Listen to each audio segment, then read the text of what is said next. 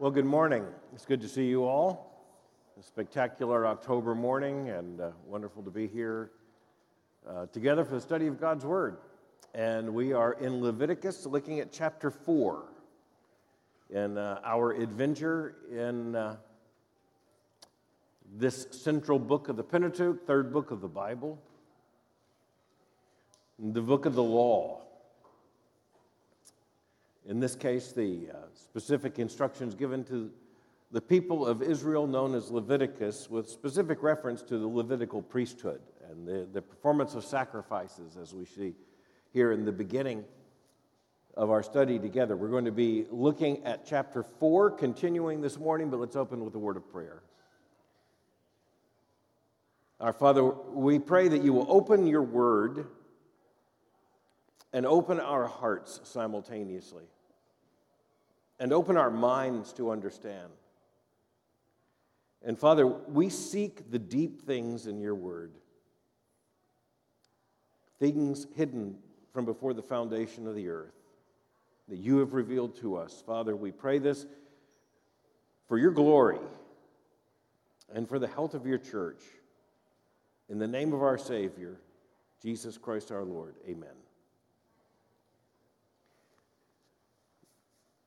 This morning, no doubt, you gave some thought to coming here. And for the study of God's Word and for worship, you gave some thought to what would happen here. And we've often described the distinction we find in the book of Leviticus in terms of the cultus, all that's required in terms of preparation and specificity, even all that's required in terms of the physical objects from the tent of meeting and the tabernacle to what will eventually be the temple, the most holy place, the spectacular cloth that is arrayed within the site of the room, the specific grandeur and priestly nature of the vestments, the robes worn by the priests and by others. We compare that to the fact that we don't have a uniform. There are no priestly garbs. There's no priest here. But as we look at the passage of our consideration today, beginning in Leviticus chapter 4, it's just yet another stark reminder of how much attention this required of Israel. For Israel to be faithful to this law, it had to give constant, virtually hour by hour attention to itself and to the preparation for what would be necessary sacrifices. Today we come to the sin offerings, and thus this is what, in so many ways, most Christians think of as the very heart of the sacrificial system. Now we've seen there are other offerings, guilt offerings, peace offerings, burnt offerings, but now we come to the sin offering. And I think most Christians, however, even as they think we know what this kind of offering is going to be about, we know what this sacrifice is going to be about, would be shocked to find out actually how chapter 4 begins. Now, for one thing, this is a new passage in Leviticus, and you know that because of the phrase, "Now the Lord spoke to Moses." So when this comes, this is like a separate oracle experience. Moses is receiving this separate from what has come before. And the Lord spoke to Moses, saying, "Speak to the people of Israel." Another thing we need to note, so this is not secret priest code, which again tells us something about how central this was, not just to the priesthood, but to Israel. This is not secret information that is supposed to be released only to the priests who have this Gnostic, that is, that secret knowledge. No, this is the knowledge of Israel. The Lord spoke to Moses. Moses is to speak to the people. He is to tell them exactly what he has received from the Lord, not just the priests, all of Israel. "Speak to the people of Israel, saying, if anyone sins unintentionally in any of the Lord's commandments about things not to be done, and does any one of them, if it is the anointed priest who sins, thus bringing guilt on the people, then he shall offer for the sin that he has committed a bull from the herd without blemish to the Lord for a sin offering." This is pretty straightforward. It's big. There's something here that Christians might just rush past without recognizing what's taking place here. And not just in times past, but maybe particularly in our times. Because in our times, there is a lot of effort to minimize sin. Now, that's probably been a human project ever since Genesis 3, so we get that. But there's a sense in which in our time we have some rather sophisticated mechanisms to try to deny the sinfulness of sin. For one thing, we've had the modern redefinition of human beings from being sinners who are agents to being victims who are acted upon. And so there is a sense in which, and there's a lot behind this. You have the entire revolution in terms of Freudianism and the psychotherapeutic revolution that creates the self, and what is wrong basically is from outside the self, and it represses the self. Freudianism is a lot more complicated than that, but the point is that the average American thinks of sin as something far less than a falling short of the glory of God and a violation of God's law that brings on God's wrath and that brings on guilt. The big thing, and just for the sake of time this morning, the big thing in this shift of sin is the idea that whatever sin is, it should not bring about a sense of guilt. A sense of guilt. When most people today talk about guilt, they talk about something that is subjective. I feel guilty. And you know, if you go to the psychotherapist, you're likely to hear that guilt is something you need to overcome. It is something that has been imposed upon you. Now, in terms of the Christian vocabulary, our understanding of guilt is first and foremost that it's an objective reality. It's an objective reality that is not necessarily our sense of it because it exists whether we sense it or not. It's an objective reality because it is indeed the guilt of having transgressed God's law. And with the sin comes guilt. We understand that the parallel word is shame. Shame is the experience, individually or collectively, of having sinned. By the way, National Public Radio this morning, as I was shaving,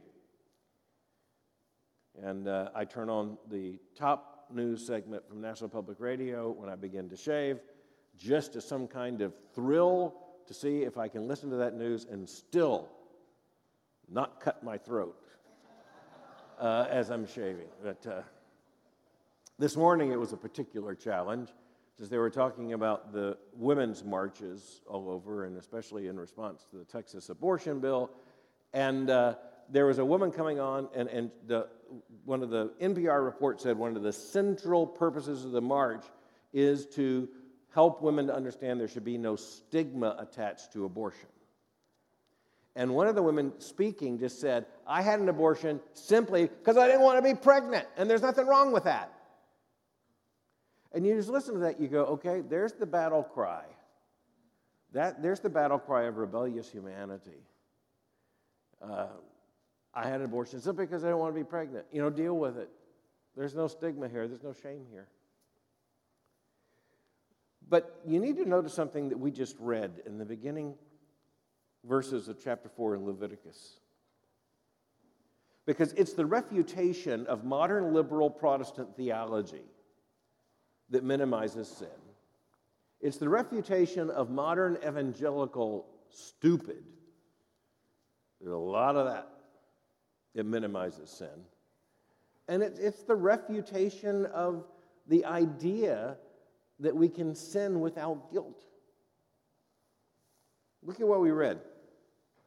And the Lord spoke to Moses, saying, Speak to the people of Israel, saying, If anyone sins unintentionally in any of the Lord's commandments about these things, not to be done, and does any one of them, if it is the anointed priest who sins, thus bringing guilt on the people.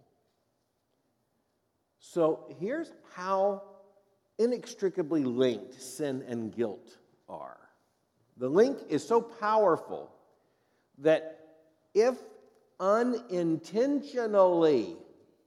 This is how the whole text begins.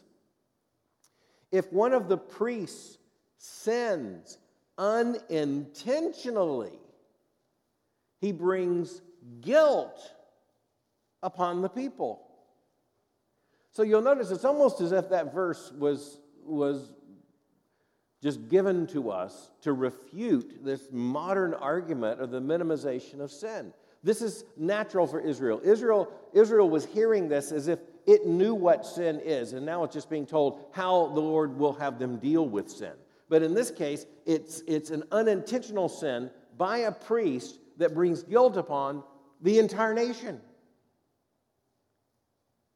It turns our theology on its head, and it's right there, and it's natural. You'll notice this is just the natural argument of Leviticus. This is why all the sacrifices, why all the offerings, this is why all the requirements, and it's just mind-blowing to recognize what we're being told here.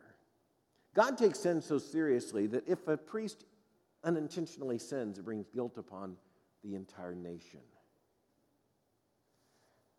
What then is to be done? Again, specificity. Then he shall offer for the sin that he has committed a bull from the herd without blemish to the Lord for a sin offering. He shall bring the bull to the entrance of the tent of meeting before the Lord and lay his hand on the head of the bull and kill the bull before the Lord. And the anointed priest shall take some of the blood of the bull and bring it into the tent of meeting. And the priest shall dip his finger in the blood and sprinkle part of the blood 7 times before the Lord in front of the veil of the sanctuary. And the priest shall put some of the blood on the horns of the altar of fragrant incense before the Lord that is in the tent of meeting. And all the rest of the blood of the bull he shall pour out at the base of the altar of burnt offering that is at the entrance of the tent of meeting. And all the fat of the bull of the sin offering he shall remove from it, the fat that covers the entrails, and all the fat that is on the entrails, and the 2 kidneys with the fat that is on them at the loins, and the long lobe of the liver that he shall remove with the kidneys, just as these are taken from the ox of the sacrifice of the peace offering. And the priest shall burn them on the altar of burnt offering, but the skin of the bull and all its flesh, with its head, its legs, its entrails, and its dung, all the rest of the bull he shall carry outside the camp to a clean place, to the ash heap, and shall burn it up on a fire of wood. On the ash heap it shall be burned up. It's a lot there. One of the things we're going to see is that Israel is given a certain scale of sin offerings. In this case, it begins with the most significant, and that is a sin of a priest that brings guilt on all the people. What kind of sacrifice would be required? Well, it is a sacrifice of a bull without blemish. Now, in the pecking order, in the economy of the animals, in this agrarian context, a bull is the most expensive animal of all. So you're talking about a very expensive sacrifice, and it has to be provided. And one of the things we note, just as a matter of economy here, is that because of the nature of sin and how often we sin, how often Israel sinned, how often the priests would sin, even unintentionally, then there would be the need for a lot of bulls to be brought. So one of the things you have to see in the background of Leviticus is the economy of the sacrificial system. This is a massive economy. And in the case of this particular sacrifice, there's nothing left. So the priests are not eating this. Otherwise, the priest would benefit by his own sin. And that's one of the reasons why, at the very end of what we read, the animal is taken to the place outside the camp where it's burned utterly as a sacrifice to the Lord. But you'll notice that he is to bring the bull to the entrance of the tent of meeting. So this is before the Lord. So the sacrifice itself is taking place out front, but looking into the tent of meeting. So it's outside, so that nothing's brought in until it is intentionally, by instruction, brought in. Notice again the substitutionary transference here. He shall bring the bull to the entrance of the tent and before the Lord and lay his hand on the head of the bull and kill the bull before the Lord. Laying on of hand, again, this is a priestly way of indicating representation, substitution, sacrifice.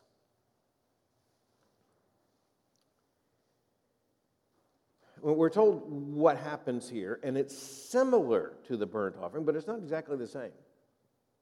And the anointed priest shall take some of the blood of the bull and bring it into the tent of meeting. So as you picture it, you have the tabernacle, and outside the tent, you have the actual sacrifice of the animal, the laying on of hands, and then the animal is butchered. It's slaughtered. And then what is taken into the tent and towards the most holy place is some of the blood from the animal.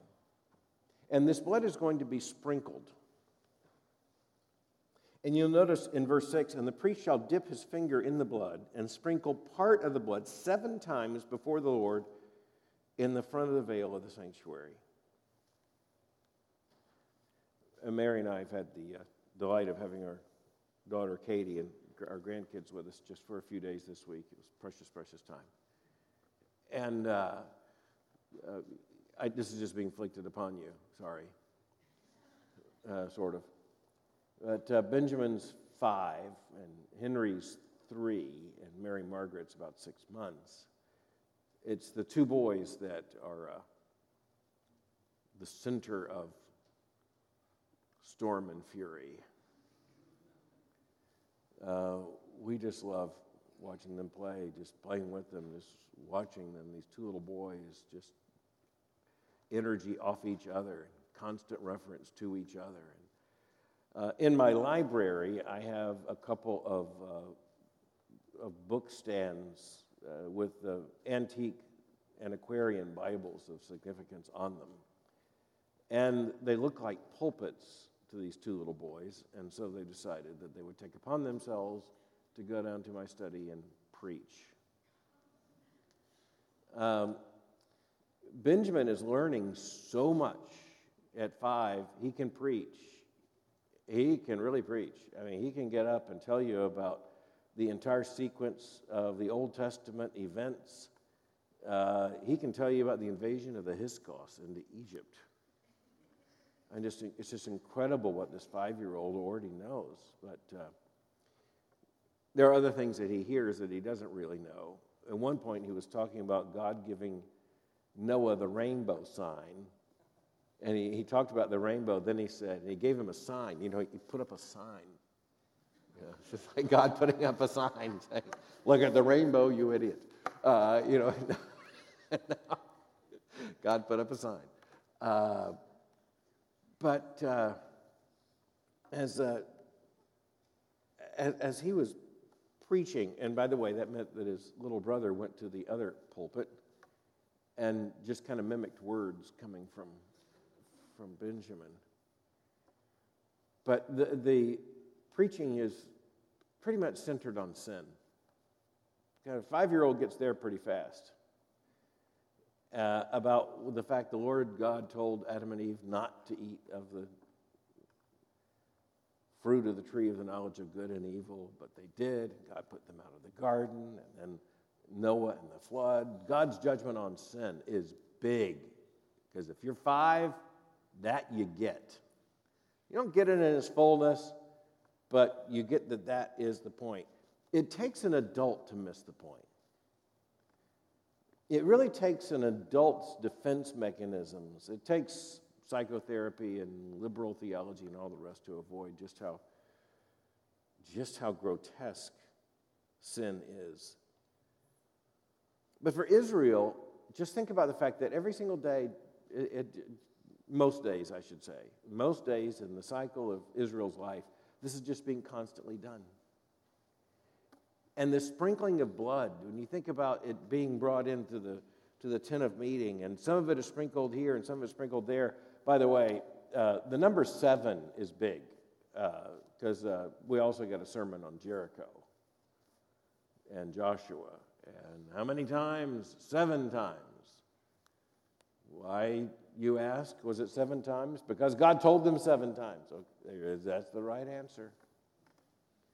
But the number 7 just comes up again and again and again, this number of perfection pointing to divine glory and the divine command. The divine command is that this is to be done 7 times.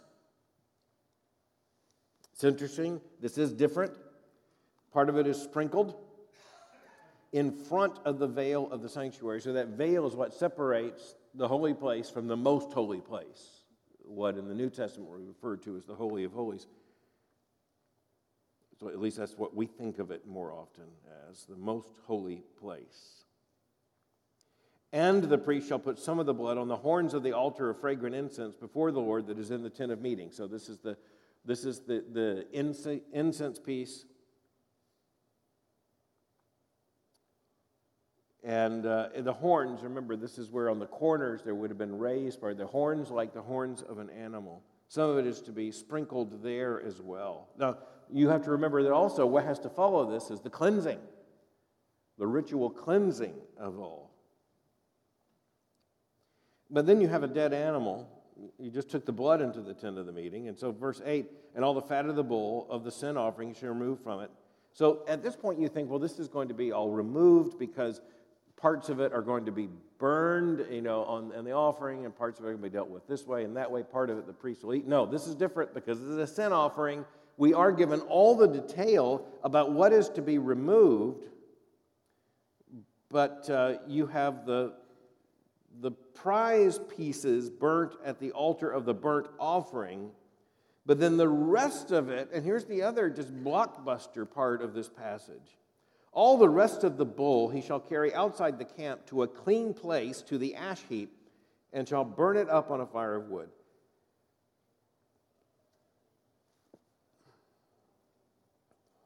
On the ash heap it shall be burned up. Amazing. Outside the tent, outside the camp. So now we have spatially, as we're thinking about this, we have the camp, and then we have the tent in the camp, and you approach it within the camp. It's all within the little society, the little civilization where Israel, and Israel's not a little people at this point, but we understand this, let's call it the metropolis of Israel. But some things have to go outside.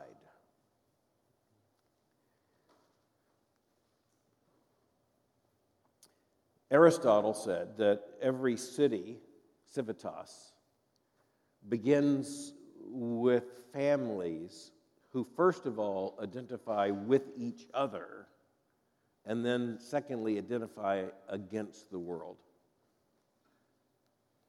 The world's a violent place, Aristotle understood. So if you see a city, 2 things have happened. So people gather together, and this would have been family structures, they gather together, and out of their commonality, they said, let us live together. But in order to survive, they had to say, not only are we committed, to each other inside this civitas, but we are against the rest. In other words, defensive, because others will try to come and take us or what is our own. And Aristotle's point was that as you have a city like that, or what we would just call the camp of Israel, there has to be a definition, a clear definition of what is inside and outside. So that's why during this time of human history, you often have city walls and you have city gates. Because Aristotle is right. That's how a city starts. People saying, let us live together. But then in order to live together in peace, they have to be ready to define themselves and to defend themselves against the world, thus the wall, thus the gate. This is a camp. Remember, Israel isn't yet a city. This is a moving metropolis. This is a nomadic people being led by the Lord until they can go into the land of promise where they will inhabit the land. And so notice the verbs in the Old Testament. They're passing through this territory. They're going to inhabit. They're going to possess. That's another really important Old Testament word. They're going to possess this land of promise. But they're just passing through here. But even when they are a camp rather than a city, there has to be an inside and an outside. And then there are things that take place outside. And by the way, that's true for us. There was a controversy just a matter of about 2 years ago because here's an obvious fact a lot of people don't think about. And evidently, it's an obvious fact a lot of people in New York City, in Manhattan, didn't think about. Guess where the garbage goes produced by all those millions of people in Manhattan? Well, here's the answer. It doesn't stay in Manhattan. Manhattan can't do anything with all this garbage. It produces a lot of garbage. It has to go somewhere. Basically, there are only two ways out of Manhattan for that trash. One is by ship, and the other is by train. And so a couple years ago came the scandal of the fact that a lot of the garbage in Manhattan was being taken by night on these stinky garbage trains that were going to places like, there were some southern states and some other places where landfills were created in order that what New York produces and can't handle be taken elsewhere. Well, there was outrage at the fact that these Manhattanites were exporting their garbage. Someone else has to take their garbage. And after all, these are the people who want the Green New Deal. And meanwhile, in order to flush their own commodes and do everything else, they got to just put it on a ship and put it on a train and ship it somewhere else. But the point is, you can't live in Manhattan if your garbage stays in Manhattan. Here's a little clue. It's bad enough when it's there long enough to be picked up to be put on a train or on a ship. One of the first things I noticed about being in a place like Manhattan is not just the tall buildings, it's the tall smells. You have a real clear idea that there are human beings living in Manhattan doing all the human being stuff that produces all the human being stuff. One of the other things I learned as a Boy Scout, there are certain things inside the camp, certain things outside the camp. You don't build your latrine inside the camp. That's not good form. That doesn't work very well. That adds up to, if you're a bunch of Boy Scouts, that adds up perhaps to some temporary inconvenience. If it's long-term, it's called typhus. It's deadly. This doesn't work. Israel had to have an inside and outside the camp. And understand, the outside the camp means two things. It means outside the civilization. It's outside the civitas. It's in the territory that the city's not claiming as its own. It's not defending this territory. It's not the civilized territory. It's not the inhabited territory. But more than that, it's a distinction between where we live and we keep clean and what's outside with a different set of rules. Outside the camp becomes very important. Outside the camp will be important to our salvation, where Christ dies outside the camp, outside the city walls of Jerusalem. He is taken out where the garbage is burned, where he dies for our sins. But right now, this is outside the camp for what is left of the bull. And the bull is taken outside the camp to a clean place, to an ash heap, and on the ash heap it shall be burned up. So the Lord doesn't want this part of the bull. Like the burnt offering, the prize parts are to be burned on the fire, but in this case, what's left, pretty graphically described, is to be burned outside the camp.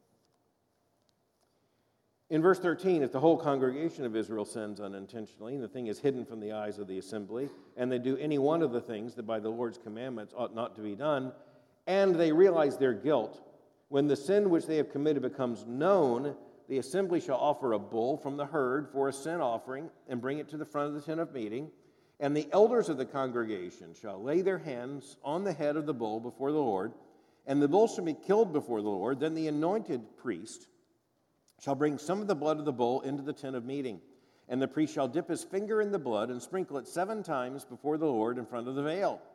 And he shall put some of the blood on the horns of the altar that is in the tent of meeting before the Lord, and the rest of the blood he shall pour out at the base of the altar of burnt offering that is at the entrance of the tent of meeting.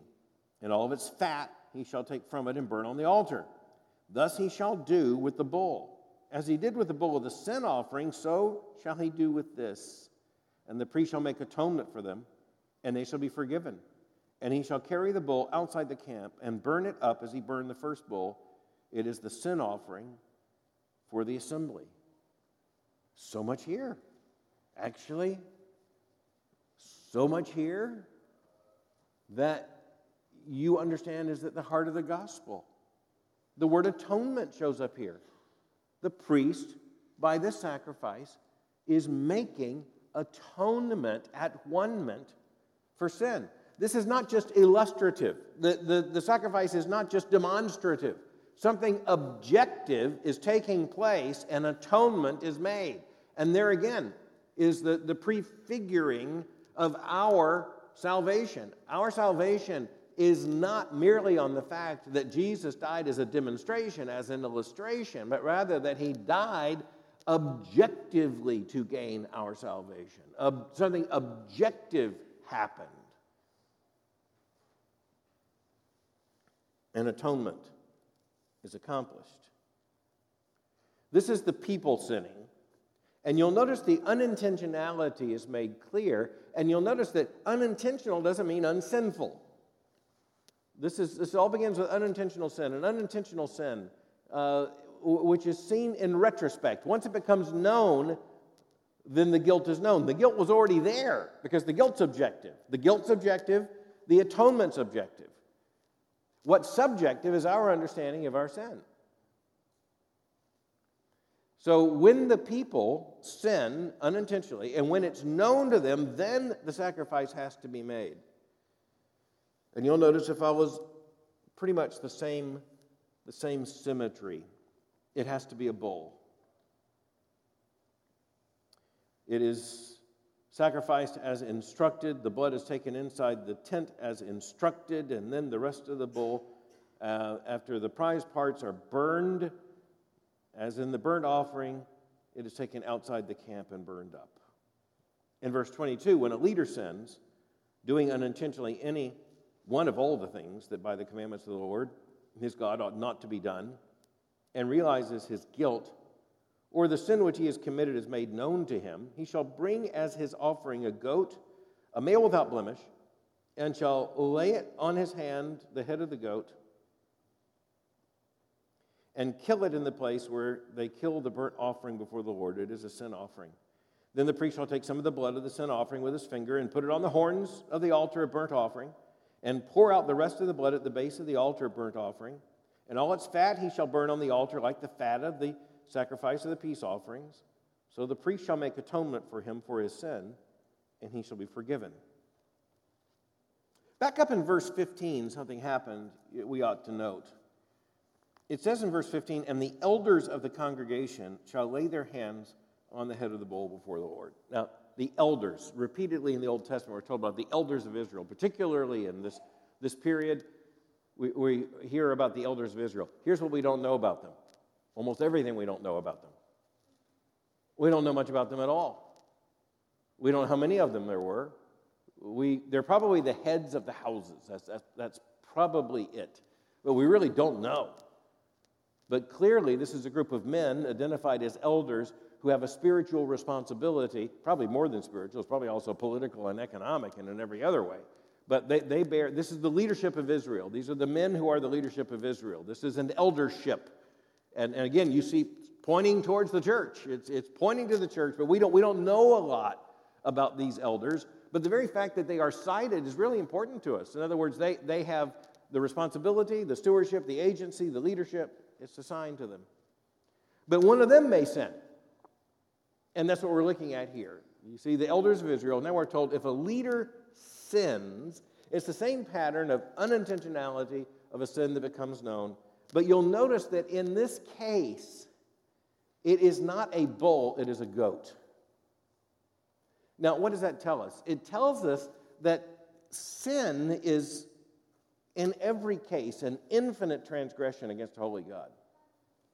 But there's a scale of sacrifice, and so it began with the priest. And remember, the sin of the priest brought guilt, not just sinfulness, but guilt objectively upon all the people. Therefore, it had to be a bull. The bull's the very most expensive, most precious of all the animals, making the sacrifice very clear. If the assembly itself, if Israel itself sins, that corporate sin, again, a bull. But here, after we had a reference to the elders in verse 15, now we're told about a leader. If he sins, it's a goat. That doesn't mean his sin is less significant. It does mean that the sacrifice for it need not be, as it was in the first two cases, a bull. It also tells you about the pecking order, and as we will see a little further in the text, it's a bull, and then a goat, and then a lamb. Now, you say, well, why would a goat be more precious than a lamb? Well, actually, I know too little about either goats or sheep to be able to define that, except the fact that evidently in Israel and likely elsewhere, sheep reproduce faster. Okay.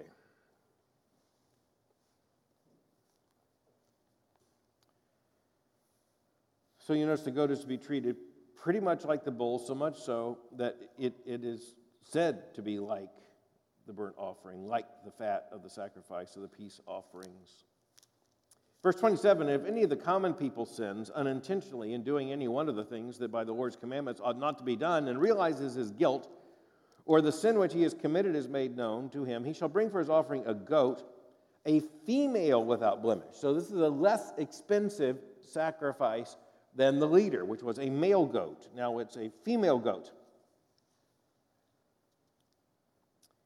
For his sin which he has committed, and he shall lay his hand on the head of the sin offering and kill the sin offering in the place of the burnt offering. And the priest shall take some of its blood with his finger and put it on the horns of the altar of the burnt offering and pour out all the rest of its blood at the base of the altar. And all its fat he shall remove, as the fat is removed from the peace offerings.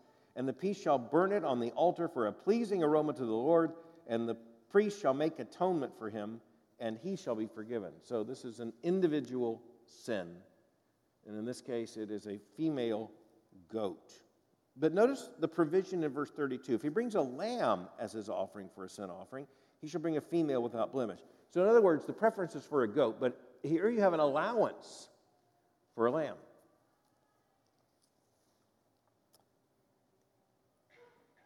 Then the priest shall take some of the blood from the sin offering with his finger and put it on the horns of the altar of the burnt offering and pour out the rest of its blood at the base of the altar. And all its fat he shall remove, as the fat of the lamb is removed from the sacrifice of peace offerings. And the priest shall burn it on the altar on the top of the Lord's food offerings. And the priest shall make atonement for him for the sin which he has committed, and he shall be forgiven. So what we have here in chapter 4, this four-part. If a priest sins, if the people sin, if a leader sins, if any of the common people sin. So that's another breakdown. We have a breakdown of animals: bull, he-goat, she-goat, lamb.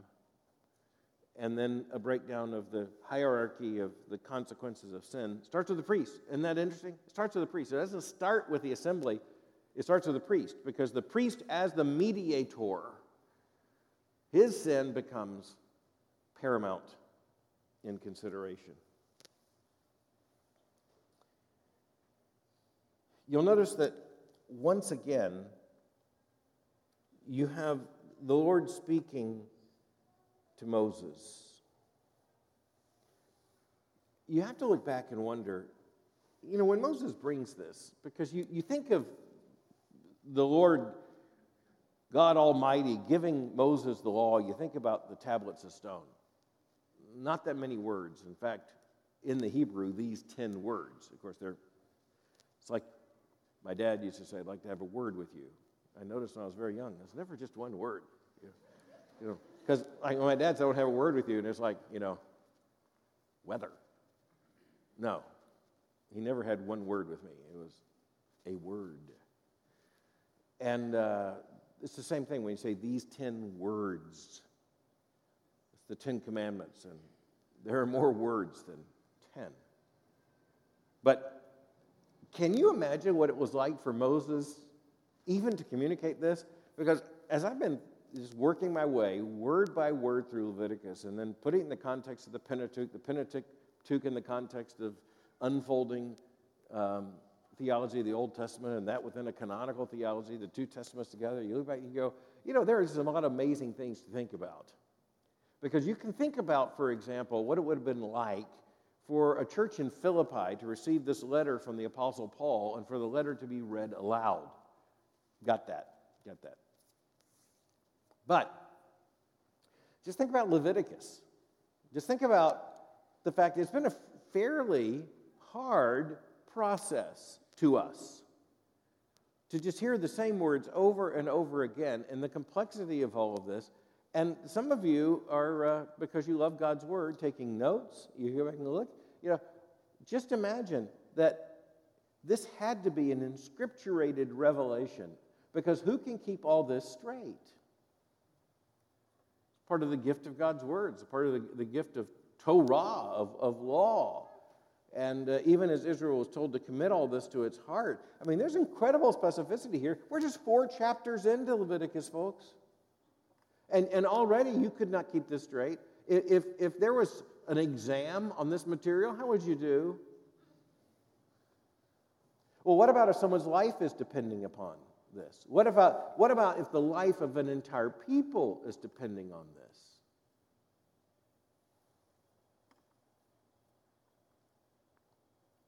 We need an inscripturated revelation. We need it as much as Israel needed it. We need the Word. We need the Scriptures. We need the Bible. Imagine Israel hearing this for the first time, because you'll recall that the pattern is the Lord God spoke to Moses. And remember, he called to Moses from the tent as Leviticus begins. But he says this to Moses, but it's not just, hey, Moses, I'm letting you in on exactly what we're doing here. But it's Moses receiving this in order to teach it to the people. And I just, in my own imagination, have to think about what that would have meant. But then you think about all the generations of Israel, even in just the process of children coming along and young men becoming older men and elders passing and elders coming. This has just got to be taught all the time. And it's being taught by the fact that it's happening. But Israel has to be continuously told, we didn't come up with this. This is what the Lord said to Moses. And right now, Moses is with them. These are the books of Moses. The Lord speaking to Moses.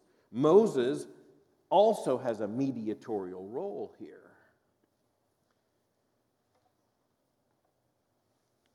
As you look at chapter 5 going forward, and that's where we will turn next, you'll notice specific kinds of sins. In verse 1, if anyone sins in that he hears a public adjuration to testify, and though he's a witness, whether he has seen or come to know the matter, yet does not speak, he shall bear his iniquity.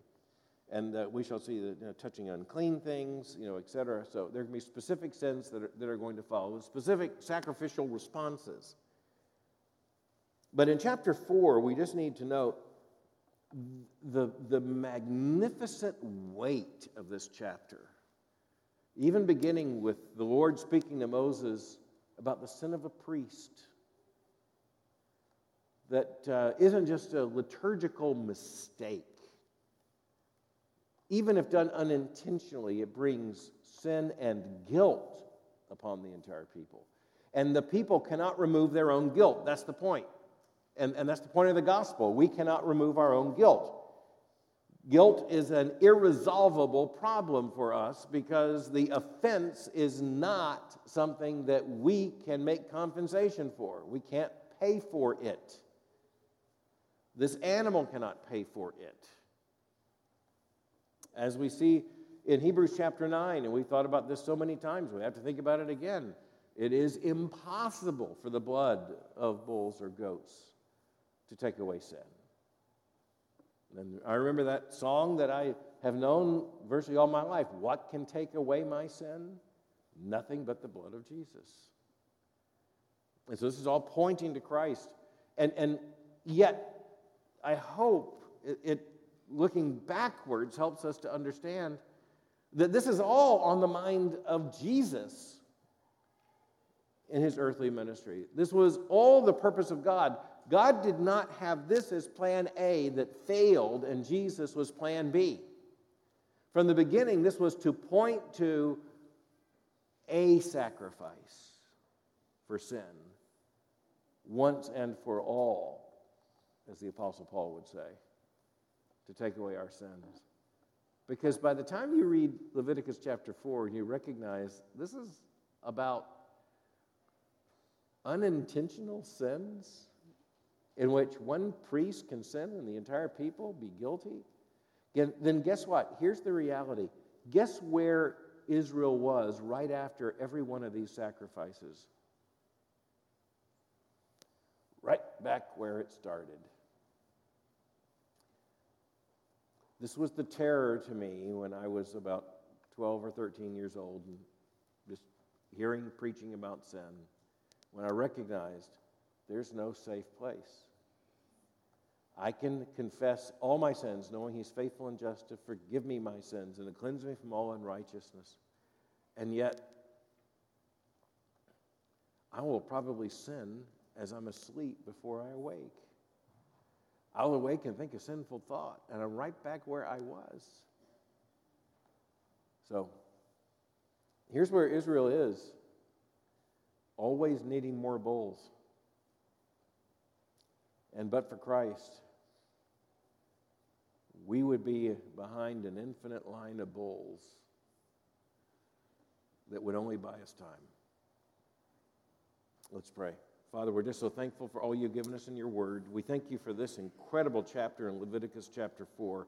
Father, thank you for bringing us face to face with guilt, face to face with atonement, and by your grace, face to face with Christ, our great high priest, who made full atonement for our sins. Father, it's in his name that we pray. Amen.